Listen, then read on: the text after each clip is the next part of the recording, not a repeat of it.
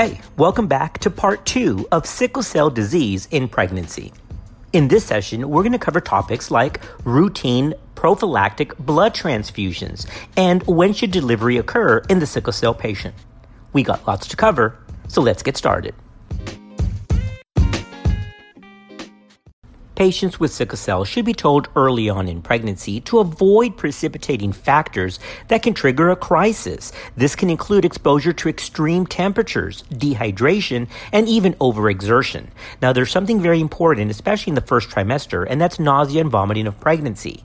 Persistent vomiting can lead to dehydration, which can lead to a crisis. So it's very important for women with sickle cell in the first trimester to get their nausea and vomiting under good control. Also, women should have a first trimester ultrasound, obviously if they present before the first 14 weeks. Also, an anatomy scan of the fetus should be done around 20 weeks, and then after 24 weeks, consideration should be given to rate of growth ultrasounds every 4 weeks, since these women are at increased risk of fetal growth restriction. Now let's get into the issue of blood transfusion with sickle cell patients in pregnancy. Historically, patients with sickle cell disease were offered routine or prophylactic transfusion of packed red blood cells in an attempt to decrease or prevent sickle cell crisis while pregnant. Well, now, routine prophylactic transfusions is actually not recommended by most professional societies due to the increased risk of iron overload and alloimmunization. However, this does not apply to acute exchange transfusions, which may be required for the treatment of acute, severe sickle cell complications, including acute chest syndrome. When blood is given, it should of course be matched for the extended phenotype, including full rhesus typing as well as KEL typing. Blood used for transfusion in pregnancy should also be cytomegalovirus negative. Let's dive into this issue of transfusion a little bit more deeply. Early studies did recommend prophylactic transfusion during pregnancy, as there seemed to be a decrease in maternal morbidity and perinatal mortality among those transfused compared with historical controls. But there are appreciable risks associated with transfusion in the heavily transfused patient cohorts, including alloimmunization, delayed transfusion reactions, transmission of infection, and of course, iron overload. A recent randomized controlled trial and a retrospective study have demonstrated that prophylactic transfusion decreased the incidence of maternal painful crises, but actually did not influence fetal or maternal outcome. A systematic review indicated that there's actually insufficient evidence to draw conclusions about the role of transfusion in pregnancy done on a routine or prophylactic basis.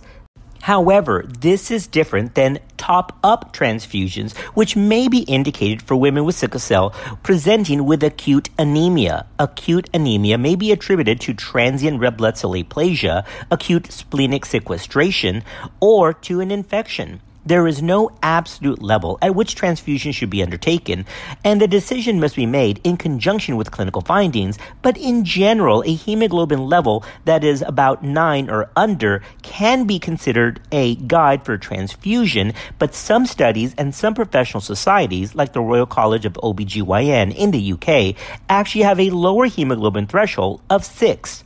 Remember, this is different than an exchange transfusion. When acute chest syndrome is suspected or diagnosed, exchange transfusion has demonstrated to be effective, and it's considered best practice for that sickle cell complication.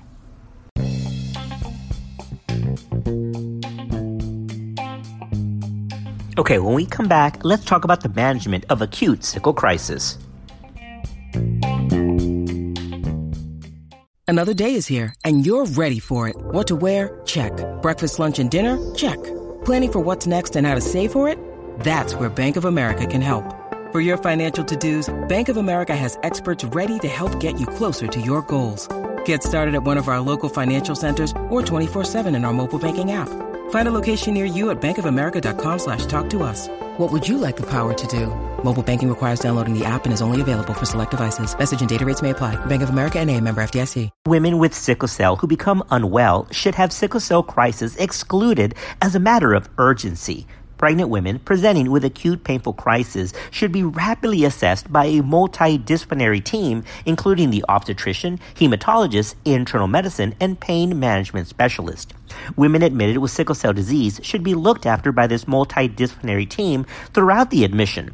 The requirement for fluids and oxygen should not be understated. Thromboprophylaxis should also be given to women admitted to the hospital with acute painful crisis. Painful crisis is the most frequent complication of sickle cell disease during pregnancy, with between 27 and 50% of women having a painful crisis during pregnancy. It's actually the most frequent cause of hospital admissions for these patients. Mild pain can be managed in the community with rest, oral fluids, and Tylenol. NSAIDs should be used only between 12 and 28 weeks. Now, primary care physicians should have a low threshold for referring women to the hospital or to the OBGYN physician if a severe crisis is suspected, especially if chest pain or chest syndrome is suspected. Examination should focus on the site of pain, any atypical features of the pain, and precipitating factors. In particular, were there any signs of infection? Initial investigation should include a full blood count, a reticulocyte count, and renal function. Other investigations will depend on the clinical scenario, but they can include blood cultures, chest x-ray, urine culture, and of course, liver function tests.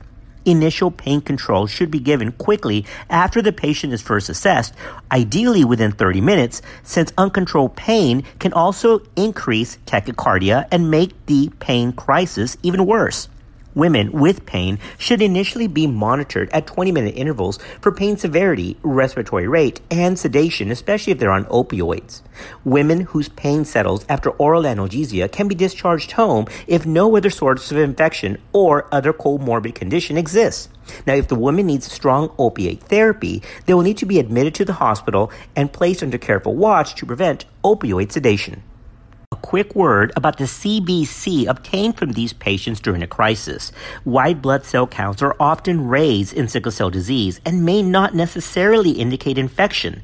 That's why it's important to keep a low index of suspicion for clinical infection. That can include signs like fever or redness or erythema at a certain site, or other parts of the history like consistent cough that's productive, or anything else that may be out of the norm. Thromboprophylaxis, again, should be provided to women with sickle cell disease who are admitted to the hospital with painful crisis, since in some studies, the risk of VTE is actually increased. Lastly, a quick word about patients in crisis with chest pain. Remember, because of this increase in VTE risk, there is an increased risk for pulmonary embolism among women presenting with chest pain, especially if they're hypoxic. So in women presenting with acute hypoxia, there should be a low threshold for considering pulmonary embolism as a possible diagnosis.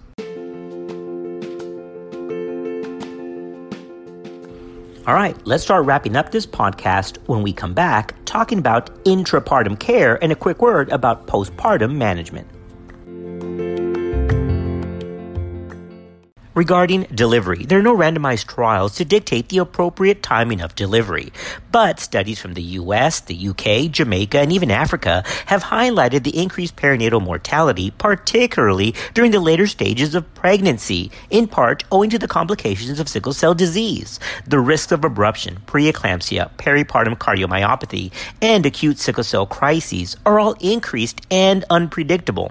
Therefore, it is consensus opinion. Remember, that's level C opinion, that because of these high-risk conditions, delivery of the baby between 38 to 39 weeks of gestation can be considered. In those that have recurrent high-frequency sickle cell crises, delivery as early as 36 weeks may be indicated. Obstetrical professional societies support vaginal delivery as a recommended mode of delivery, with the need of cesarean being based on obstetric indications. During labor, regional anesthesia is not contraindicated and is recommended for pain control. After delivery, the baby can be checked for sickle cell disease if the baby is at high risk. That means if the partner's carrier status was undetermined or unknown. Postpartum, it's important to maintain maternal oxygen saturation and provide adequate hydration, either oral or if oral intake is not being tolerated, then IV hydration. Because of the increased thromboembolic risk in these patients, it is reasonable to offer low molecular weight heparin in the postpartum period and for 7 days after vaginal delivery and up to 6 weeks following a C-section.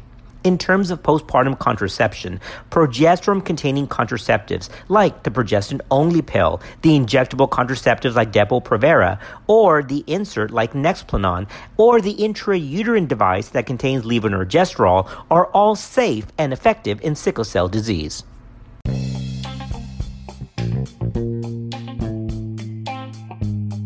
Well, that's a wrap. We have covered sickle cell disease in pregnancy.